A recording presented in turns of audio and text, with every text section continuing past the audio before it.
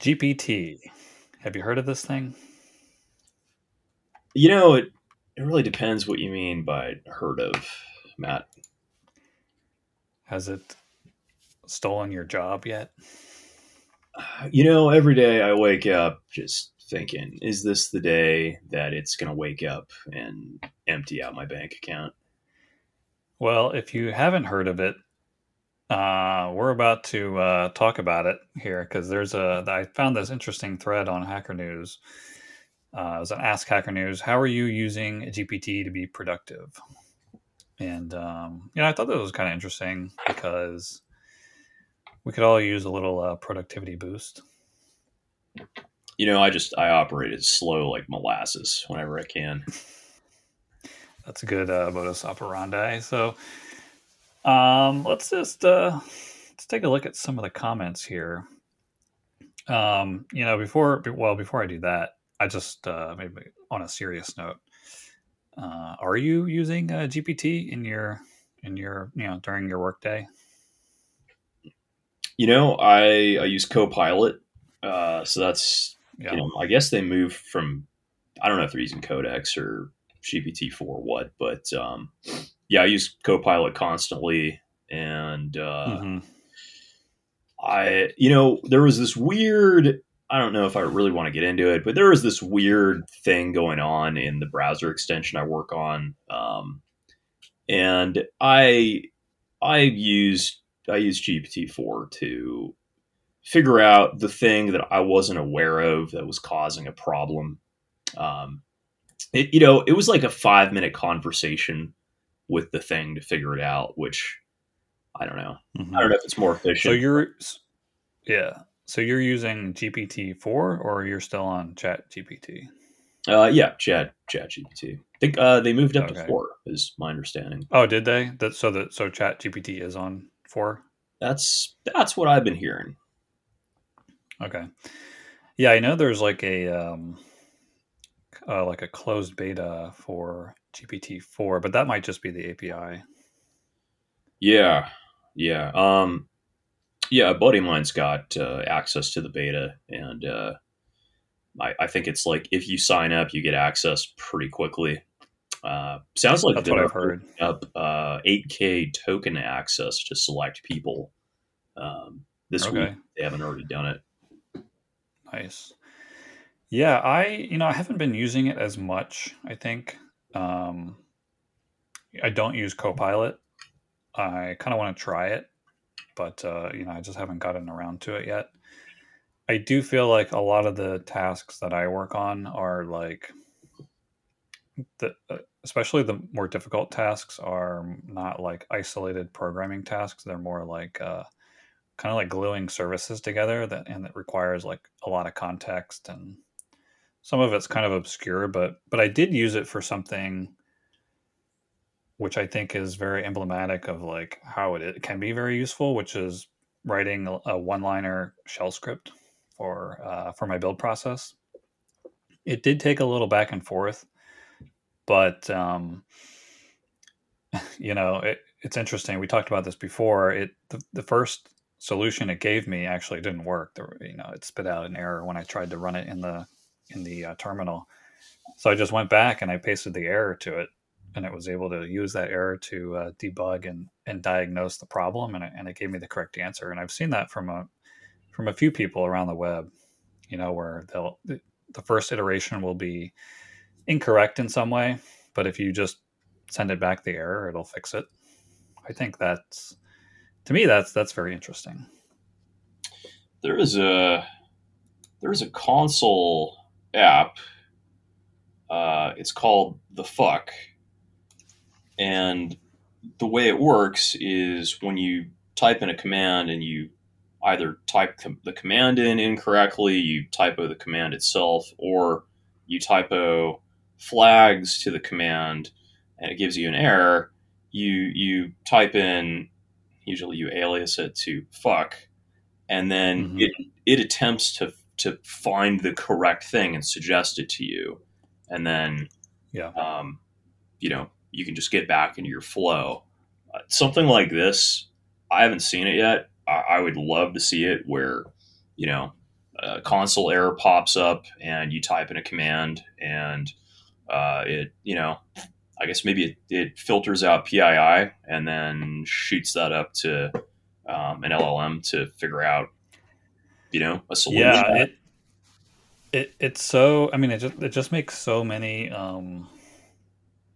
programs like that would have been and were like very difficult to make and maintain. It just makes them kind of obsolete. Because I was just thinking about that, where if you could somehow, like I use Clojure for my day job, and Clojure has a reputation for having very cryptic error messages.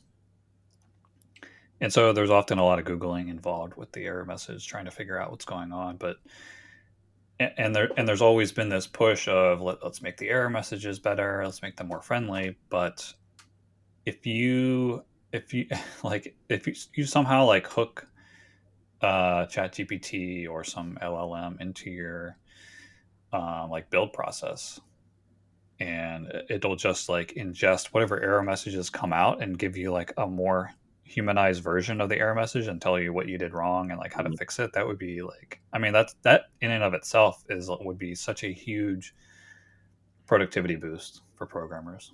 Let's build it. Let's make $1 million. Yeah, well, let's do it. Okay, so let's get into these comments. The first comment is this guy Barbar. So he says, like a lot of people like myself, he kind of uses it as a more convenient Stack Overflow, and he does something called that he calls asking lazy follow-up questions. So, for example, I might start out by asking it a question about a problem with pandas, like how do I select rows of a data frame where a column of lists of string contains a string. After that, GPT realizes I'm talking about pandas, and I'm allowed to ask lazy prompts like how delete column and still get replies. So Mm. that's pretty cool. And something that just crossed my mind is it's sort of like having a private tutor, and not just for programming, but for a lot of subjects.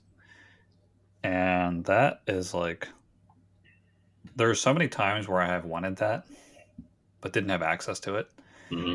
And now I'm thinking, okay, next time that comes up, I'm definitely going to head over to ChatGPT and just have this kind of like conversational back and forth with it. Yeah, absolutely. Something that I've wanted for forever is like a math brush up tutor, because it's Yeah, been 20 years since I took calculus and discrete and statistics, yeah, and for sure. all that stuff is still useful. It's just like when I want to access it, it's like, how do you do like what is that thing even called? Hmm. It's like it's still in there somewhere, but to have like a tutor in, whatever category of thing you want to learn in, and it just like, it gives you problems that are like, it figures out where you're at, and then kind of gives you problems that are right on the edge of what you can do, and just keeps pumping you, slightly more difficult problems in whatever domain. Like, Yeah. that to me is that's magic. Even like I'm thinking like math, science, language. I just remember thinking, I tried to get into C programming a few times before, and even if you find a tutorial online, there's often like a lot of context that is assumed in the article, and just having like a resource to be like, hey, what does this term mean that they're using in this article? Like, without having to do a bunch of googling and digging and like synthesizing results. It's so, yeah, it's now that occurs to me, I think I'm going to try picking that up again. Best of luck. C is a C is a best of luck. So, okay, next comment is from a guy named Emmerich. He says he might be in the minority here, but I'm not using any AI tools. He says I don't trust it with my data and won't rely on such tools until I can self-host them. That might not be too far off, Mhm. actually. I think that's here already. Um, That might be here already. Yeah. Yeah, with the Llama. Somebody got the Llama 30 billion model running on Apple Silicon and 6 gigs of RAM Yeah. last week.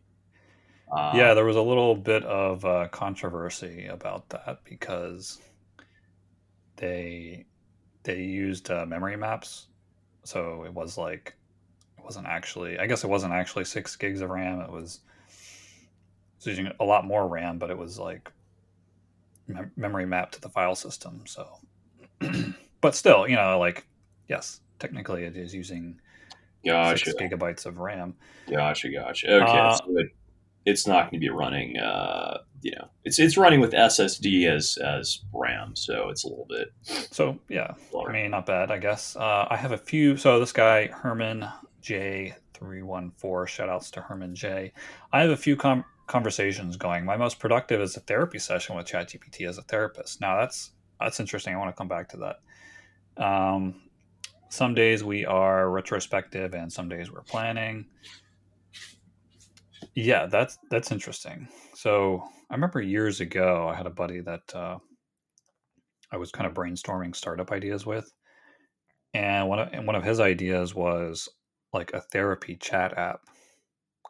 This was maybe I want to say like 10 years ago. So the AI technology obviously was nowhere near to be able to use it. The app would probably be backed by some kind of a very simple chat bot, sort of like we never fleshed it out, but at the time I just thought, okay, this doesn't really sound too feasible. But now, and I think there are apps like this, but now with ChatGPT, all of a sudden, hey, this is like totally possible and might actually be a really good idea. Now, that said, I have seen some screenshots online of Bing Chat in particular, which we know is backed by GPT-4, I think, and the conversations were got a little dicey in some points. So I'm not sure if I would quite trust ChatGPT to be my therapist yet, but we're pretty close. I remember reading maybe a month or two ago about a company that was doing this. That it was an app, and you could ask for, um, you know, like doctors were putting their patients, or this company was acting with some sort of doctor advice to put patients into these AI run therapy sessions, and Hmm. you know, surprise, surprise, there was some bad advice being given out. Yeah, So it's actually a little terrifying. Actually, one of the replies this guy says, uh, Ornanor says, the insight into your mind that a private for-profit company gets is immense and potentially very dangerous when weaponized, either through a "whoops, we got hacked" moment or intentionally for the next level of ad tech. So yeah, imagine like your therapist knowing go making deals with like ad companies to figure out like your deepest darkest desires and like subtly marketing things to you during a therapy session. yeah, that's well, I think at least with ChatGPT, they used all of the billions of questions that people have been asking as input, right? So that stuff is going back into the model. Um, Hmm. so I guess you'd have to have some kind of like a private cloud instance or something of this. Basically self-hosted, Yeah, right? If you're kind of basically the applicant self-hosted. Yeah. self-hosting it, you've got your privacy policy in place. At least somebody could sue you and probably, at least in the EU, like crumble your company. So that might stop some people Hmm. from doing that. But yeah, You would think, Google does but it. Right? Like people search all kinds of crazy. Like they've solved oh murders yeah. because people are searching for like how do I dispose of a body near 1221 Charlotte Street, right? And Um, they're not in incognito mode. yeah, yeah. It's like, oh well, I didn't know they could do that. All right. All right. No, but this definitely Yeah. takes it to another level. That's totally on a. It's yeah, like Facebook, Google. That's pretty intrusive, but this is like on another level. I agree. So here's some quickies. Often use it as a thesaurus for programming sorts of things. We already covered that. Rapid prototyping tool. That's that's kind of interesting. I had a friend that had a has had this app idea for a long time. She has zero knowledge of programming, and she decided to try to get Chat GPT to build it a program, and she got pretty far with it. Hmm. So I mean, it's nowhere near work, like a final product, but for a prototype, yeah, sure. So I using it for brainstorming. Quote, give me 40 ideas for dataset plugins involving AI. I've actually done that. When I first integrated GPT-3 into Mochi, I wanted to tweet about it. So I asked GPT to give me like 3 examples of ways that you could use AI in Mochi. And I use those examples to record videos and tweet about them. So explaining code that I don't understand. Yeah, there's a lot of good stuff in this thread. I'm going to throw out something that I did the other day that was really helpful. They say in programming there's what, two problems, right? There's naming things well and cache invalidation.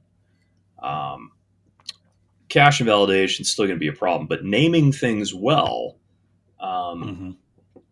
I I don't know. I mean, the specifics, like the extension that I'm building, when you click the extension icon, um, we want to show like something relevant to the current URL.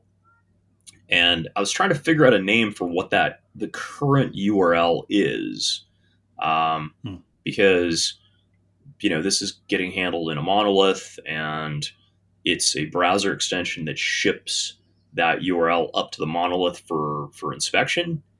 And so, like, what do you call it? Because it's not the current URL. Like, the current's probably like the full path that you're on, including this URL parameter that we ship up. Um, so, I was thinking, well, maybe the incoming URL, maybe the top level URL was a suggestion from a coworker. Maybe I forget what the other options were. So I just explained it to ChatGPT, and it came out with possibly the target URL or the captured URL, which Mm.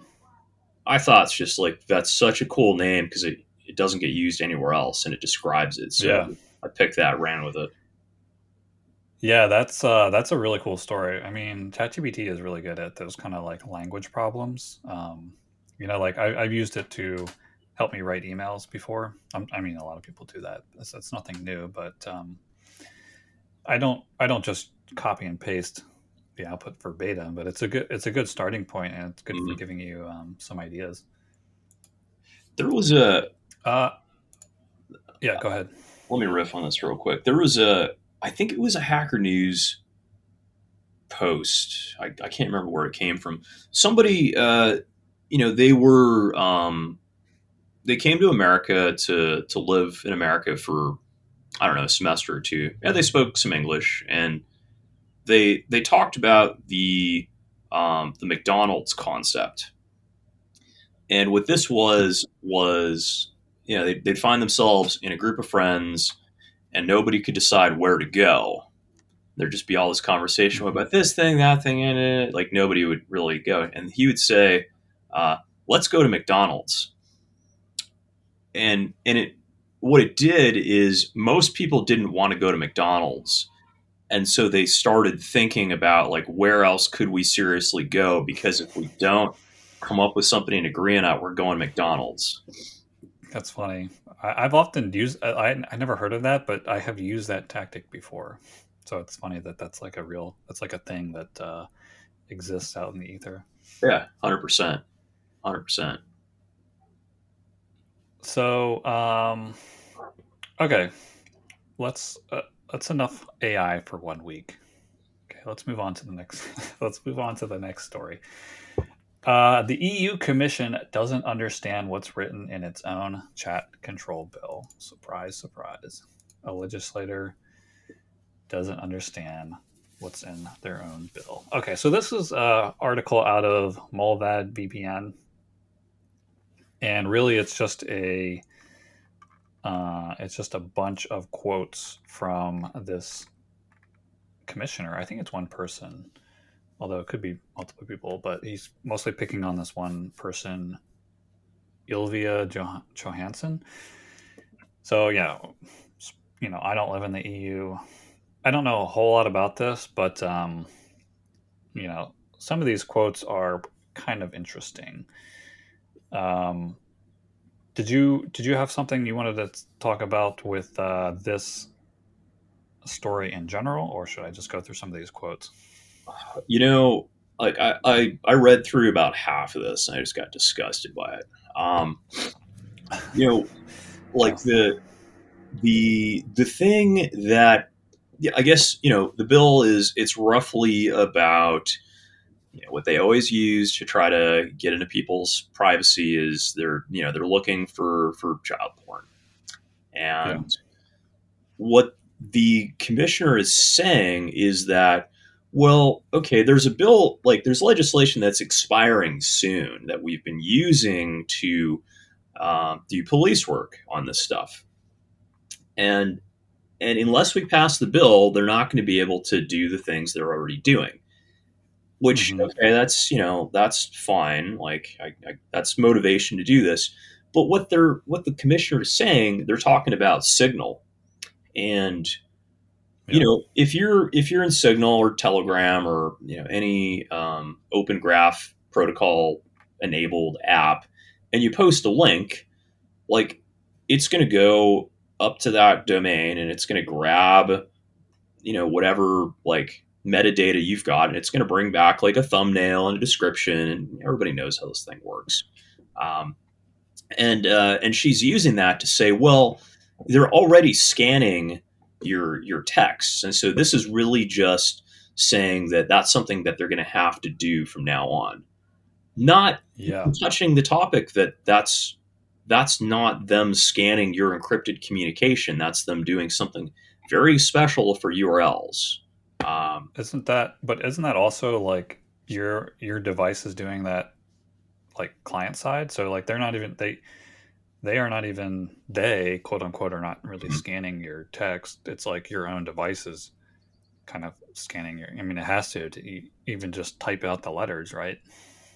yeah, and that's a point. Like, this could be done entirely on the client. That you type in a URL, or someone sends you a URL, and then your client goes and looks for the OGP meta tags and pulls it Yeah. down. Right? Like, this doesn't have to be Yeah. a server side thing. Um, I think she also mentioned something about how it currently scans for CP. But see, I don't know much about Signal, but I know Apple had something where they were able to like look at the encrypted content and compare it somehow to like the encrypted CP, and it could like somehow tell that it was CP without unencrypting it. But there were some flaws. Of course, there's always going to be flaws in any kind of system like that. But I don't know. Does Signal? Do you know if Signal does the same thing uh, or something similar? my understanding of Signal is that it's built to be end to end encrypted. I don't know if they've specifically put in any kind of backdoors. I think, like, that's what they tout themselves on, is like, yeah, we don't have Hmm. backdoors. Um, Right. Yeah. Here's a fun quote. I guess it's from this woman. Quote, it's about sniffing, checking out, you could say. It's not as if you read communications. I mean, it's like a police dog being able to smell if there's something there. End quote. yeah, Yeah, the that internet, it's like if that's it's like meant to like, a yeah, if series of that's meant tubes. to, if that's meant to like appease my fears, it really doesn't work. Yeah, yeah. We're just gonna take a police dog around your house. We're gonna breed 40 million police dogs, and they're just gonna be roaming about in the neighborhoods across the EU. No worries. They're just sniffing. So it's just sniffing, you know. It's like you'd let a police dog in your house sniff around, right? Yeah, yeah. You now You have a wouldn't. mandatory police dog in your house sniffing everything you do. Like, Everybody likes dogs. yeah, Okay, let's move that. Let's you know, we speaking of this chat control bill. I'm not going to get into it now, but we have something similar going on in the U.S. with regards to TikTok. And did we talk about this last week? Maybe we uh, did. yeah. We may. I don't know. I don't know if we did, Sounds but it sounds familiar to me, but yeah, it's kind of a similar issue where it's like almost like a Trojan horse, right? Like yeah, TikTok, they're evil, they're Chinese, but in order to combat them, we need to control everything you do on your phone.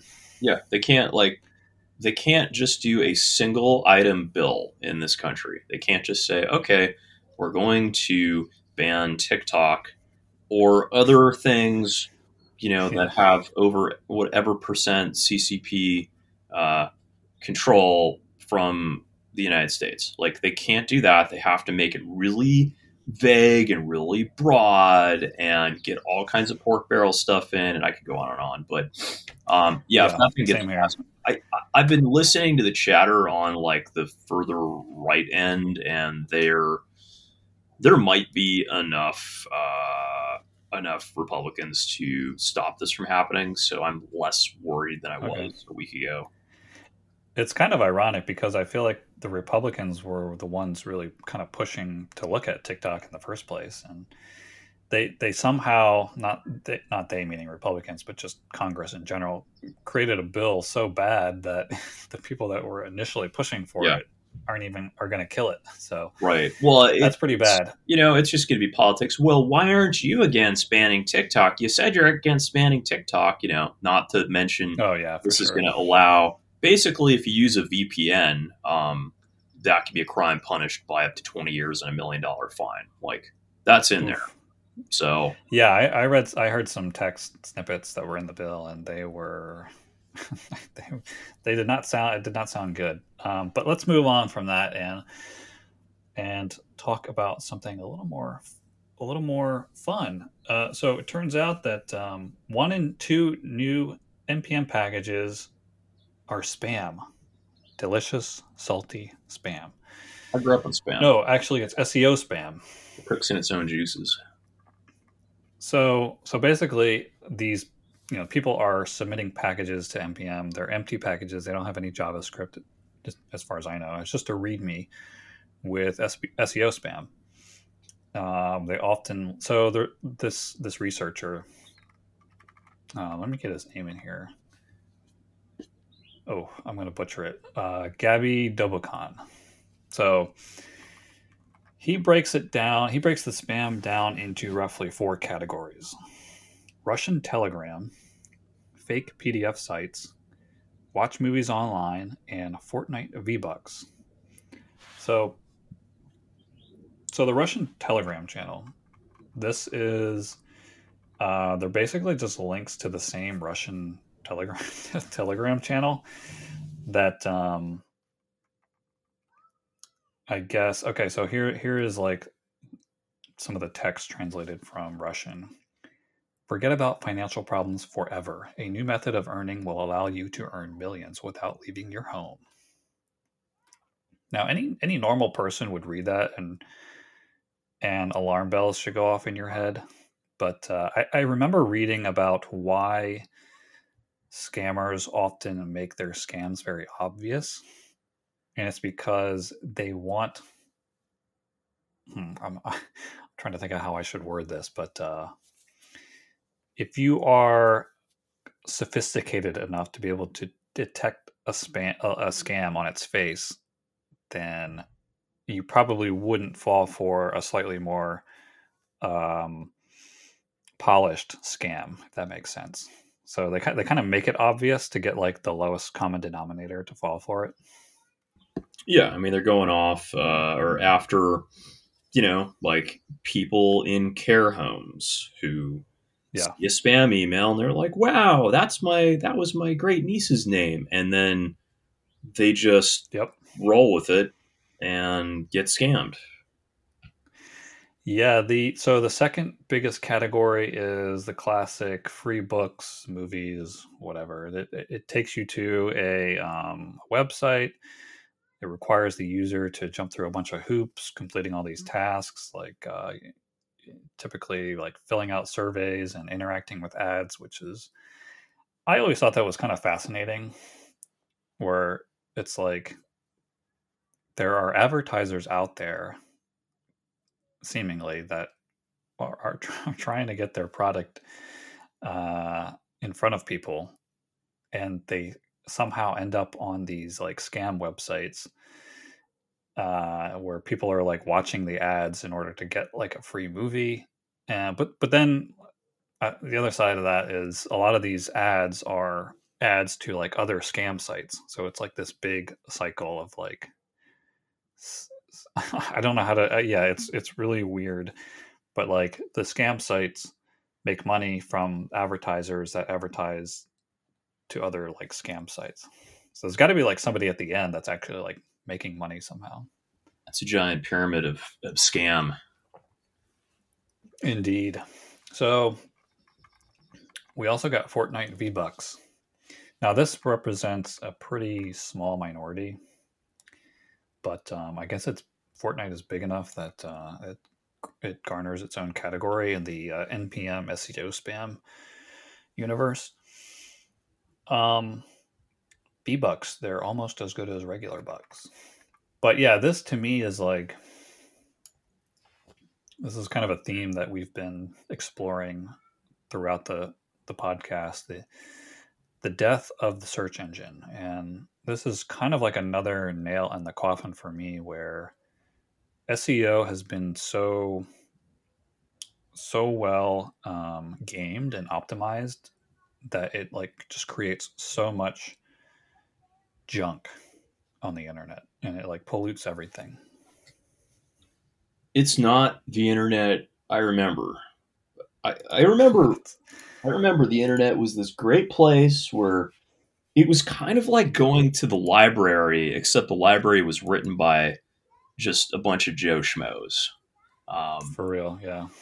you know, it there was I was looking for something the other day, and the first two results in both Google and Brave, it was all blog spam, and it was people trying to Yeah. sell the thing.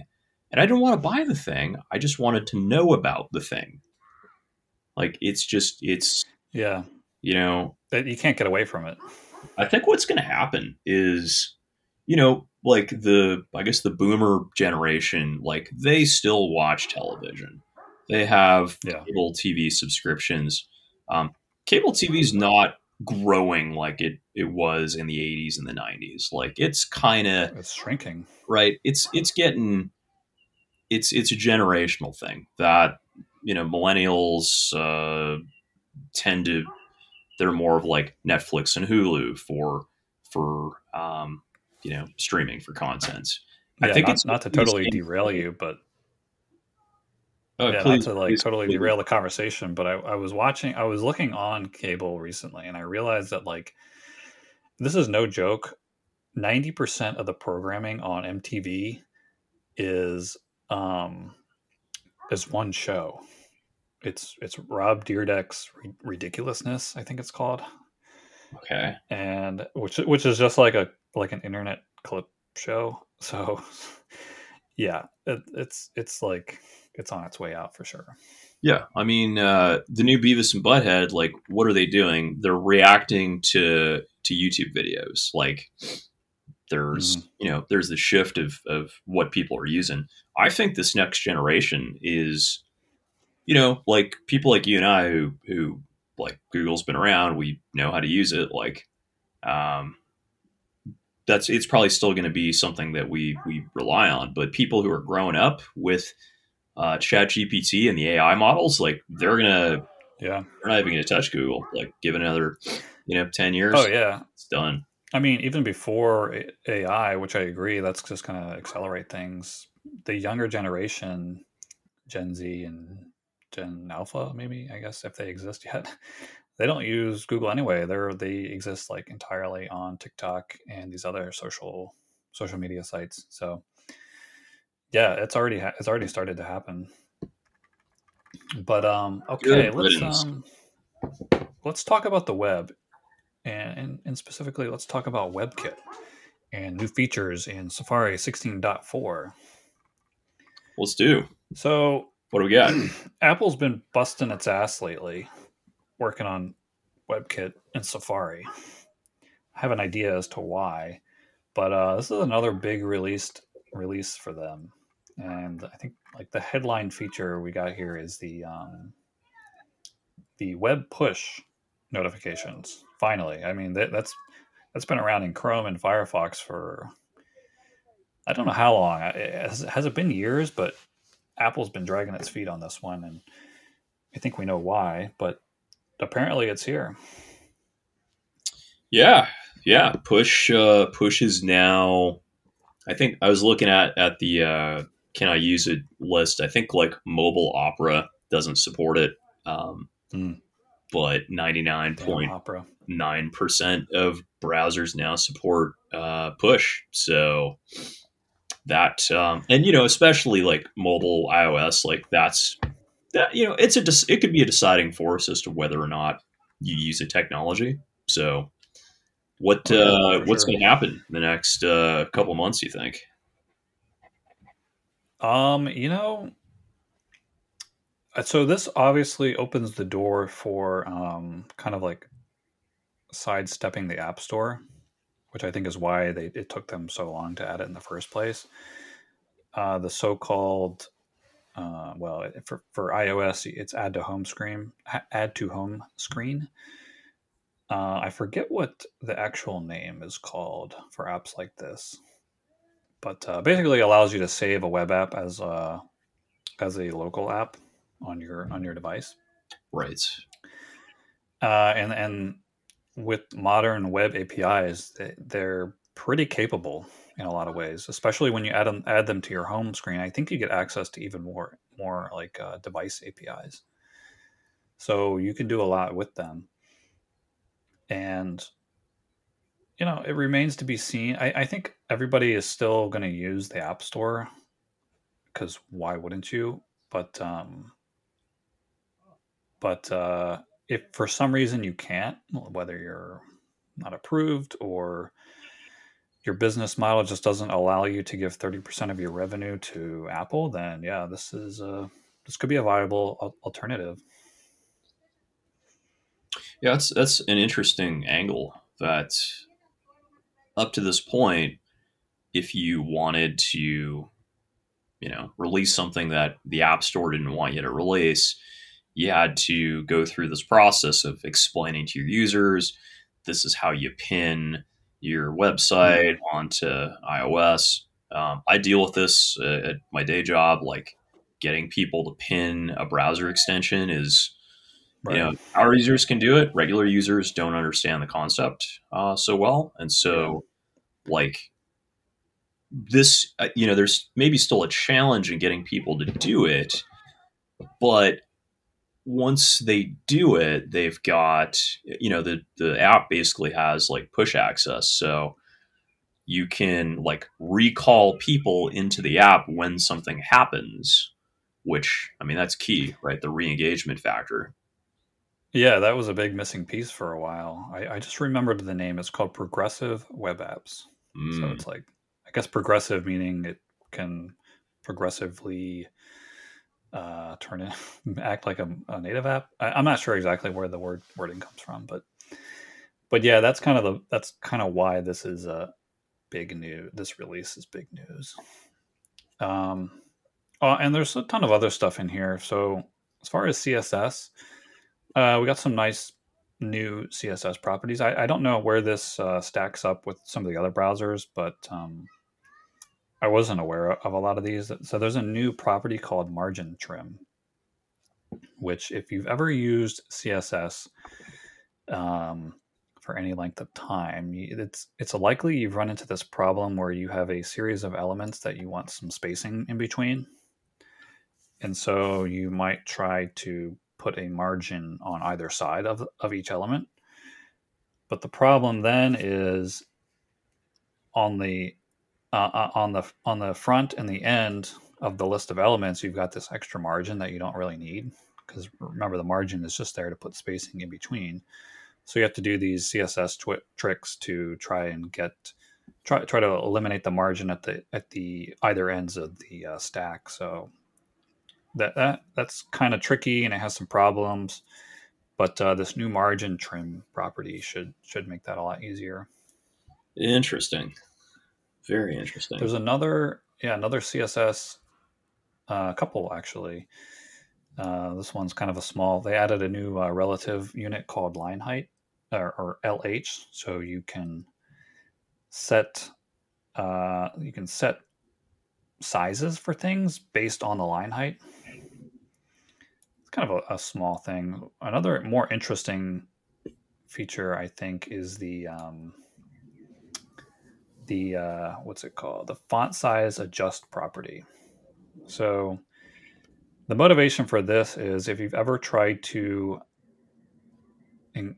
sort of have more than one font in a paragraph, for example, some like a serif font and maybe like a monospace font, the font size is the same, but like the way the fonts are designed, one might appear much larger than the other. So this font size adjust property lets you um, kind of adjust the sizes so that they appear visually the same. That's Kind of cool. a nice feature. That's really cool.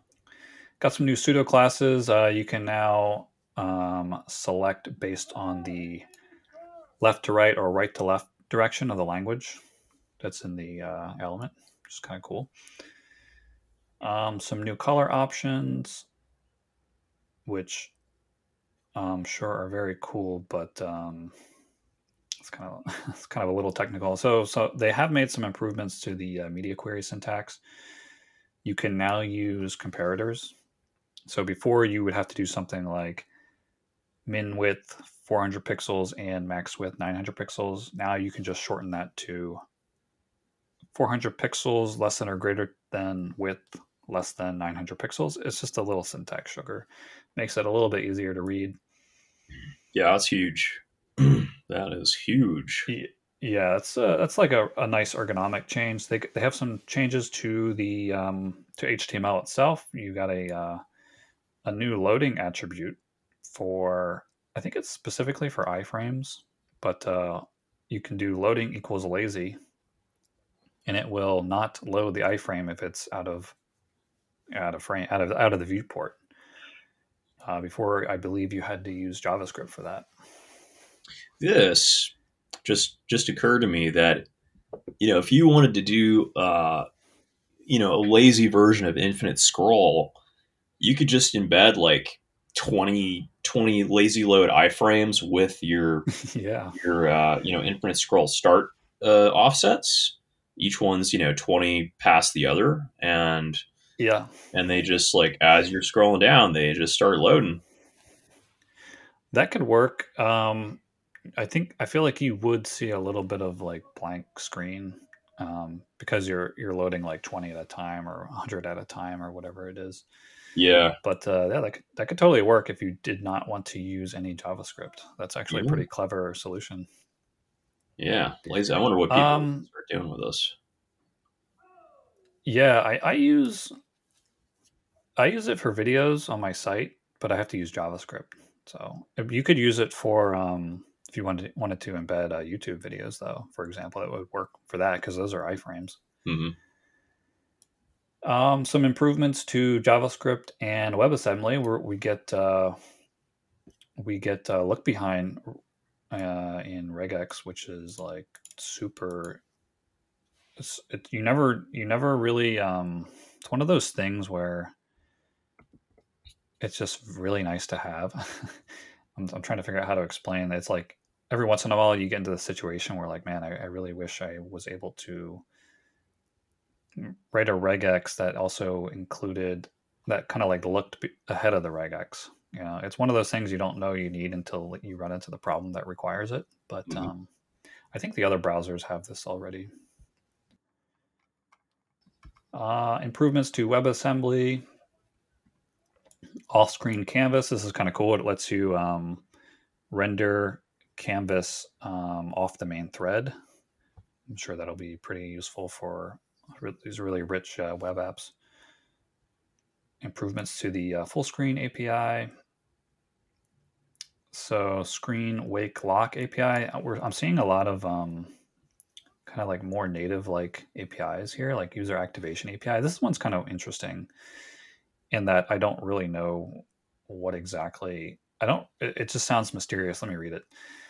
The user activation API provides web developers with a means to check whether a user meaningfully interacted with a web page.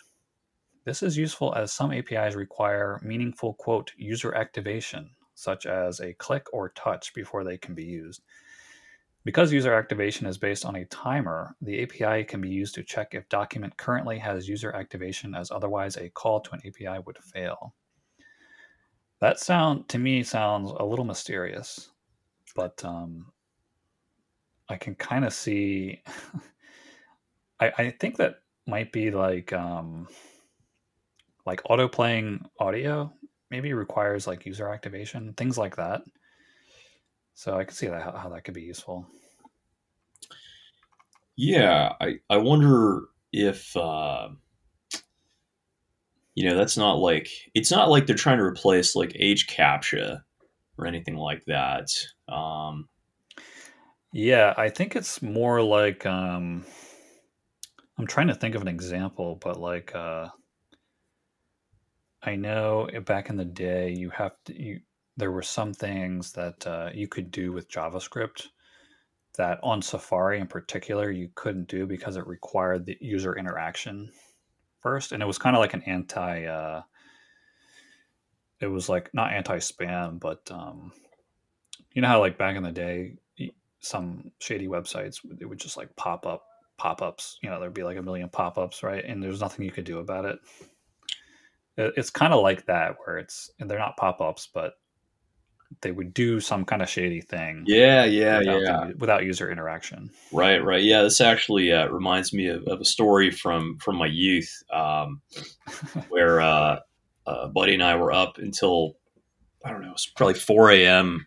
There was the Shack News What's New thread I think came out at 5 a.m. and we thought, what could we do where we could just get a first post and people would click on it, and Hmm. and we came up with this idea that we'd create a pop up bomb so that the page would load a pop up that would load two more pop ups, Nice. and we Crash somehow their stayed computer. up until 5 a.m., posted the link, and we're just watching the server logs, just laughing every time we saw someone would load the page, and then they'd get like 300 more requests, and then their connection would die. Yeah, Yeah, but some you people could do just want to that. You watch could the do that on world burn. Safari. So Apple's definitely the enemy Yeah, back. good on Apple for protecting us against people like teenage Rick. Uh, Actually, I don't know how old you were, but I assume you're a teenager. I definitely Okay, so edge. okay, so we got a new WebDriver thingy called Safari Driver. I guess this has been around, but now it supports commands for getting elements inside shadow roots. I had no idea Safari Driver was a thing. So that's cool. Got a lot of developer tooling improvements here. We got a typography whole like font tab. You can inspect the font settings. Then it's got sliders for the weights. I mean, pretty cool stuff. Tooling for conditionals in CSS. This is pretty cool. You can toggle the system theme, like dark or light, to see how your CSS reacts. Different accessibility settings. That's really cool. Badging HTML elements. So this is something that I think I first saw in Firefox, which I thought was really nice. where the inspector will add little badges to your HTML that will kind of give it a little bit more information. Like if there's an event tied to that DOM node, you'll get like a little event badge, and you can click on it and you can see what the event is, where it is in the source code and all that stuff. It's got badges for CSS Grid, Flexbox, that kind of thing. So really good stuff here from Safari. One last thing I want to touch on is the Safari web extensions. Now I know you guys deal with web extensions at Versatrial. Is Safari, so are Safari extensions, are they using like the Manifest v2, v3 thing, or they have their own separate extension API? I don't know. We don't target Safari as a deploy, so I think mostly I just think they're we don't have too many users on Safari. makes sense. I'm pretty sure you have to have a Apple developer license just to publish an extension on Safari, which is like $99 a year. So that's not winning over any any developers, but it looks like they're making some improvements. I don't think Apple, I could be wrong, but my hunch is that Apple is more permissive in allowing extensions to block certain requests. Like the whole thing with Manifest v3, that was a big Yeah. controversy. Is they were removing some capabilities that ad blockers use to block certain ads. Right. I have a feeling that's not a problem with Safari web extensions, but I don't. Yeah, like most people, I don't use Safari, so it's hard to say. We got Safari has added the has pseudo selector for use in content blockers. So yeah, Safari has this their own like content blocking thing. Again, I don't know too much about it because I don't use it, but I don't think they're shy about letting people block ads because they're not really an ad company. Yeah, they have an interesting angle. Definitely. Yeah, Google's got their angle, right? They're essentially an ad company. Their browser is really there to serve the bottom line. And so you can kind of see that in the decisions that they make. Safari has a completely different angle, right? They're like a hardware and services company. Firefox, I have no idea what Firefox's angle is. They make their money off of default default search engine. Um, Is that still the majority of their revenue? I believe it is. That's crazy. That's really crazy. So, all right, enough about Safari.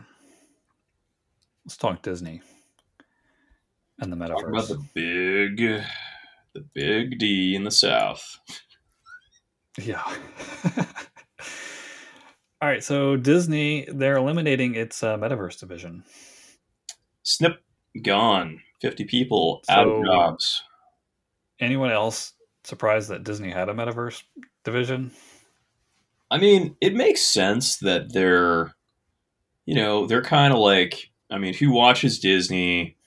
It's mostly kids and families. Um, Mm-hmm. and, Nintendo is really successful with, what was the game? Like Animal Planet or Animal Crossing. Animal Crossing, thank you, where it's kind of like a metaverse thing, but it's like the sandbox Yeah, where kids are just going on and yeah, playing and it's safe, and that exploded. So I think it makes sense that Disney would want to do some exploring around that. yeah. I think they. I don't know if they internally or externally call it the metaverse, but in this Wall Street Journal article, it's called the Next Generation Storytelling and Consumer Experiences Unit. Wow. What So I guess that's maybe I they guess maybe they that's failed, just the name of that unit was a little long. nobody could remember the name, so it just disappeared slowly. But Just yeah, I don't know if this was supposed to be a VR thing or maybe it's a broader category of quote unquote experiences. But I feel like I remember reading about Meta was sort of reducing investment in the metaverse. Am I imagining that, or is that another crack in the metaverse universe?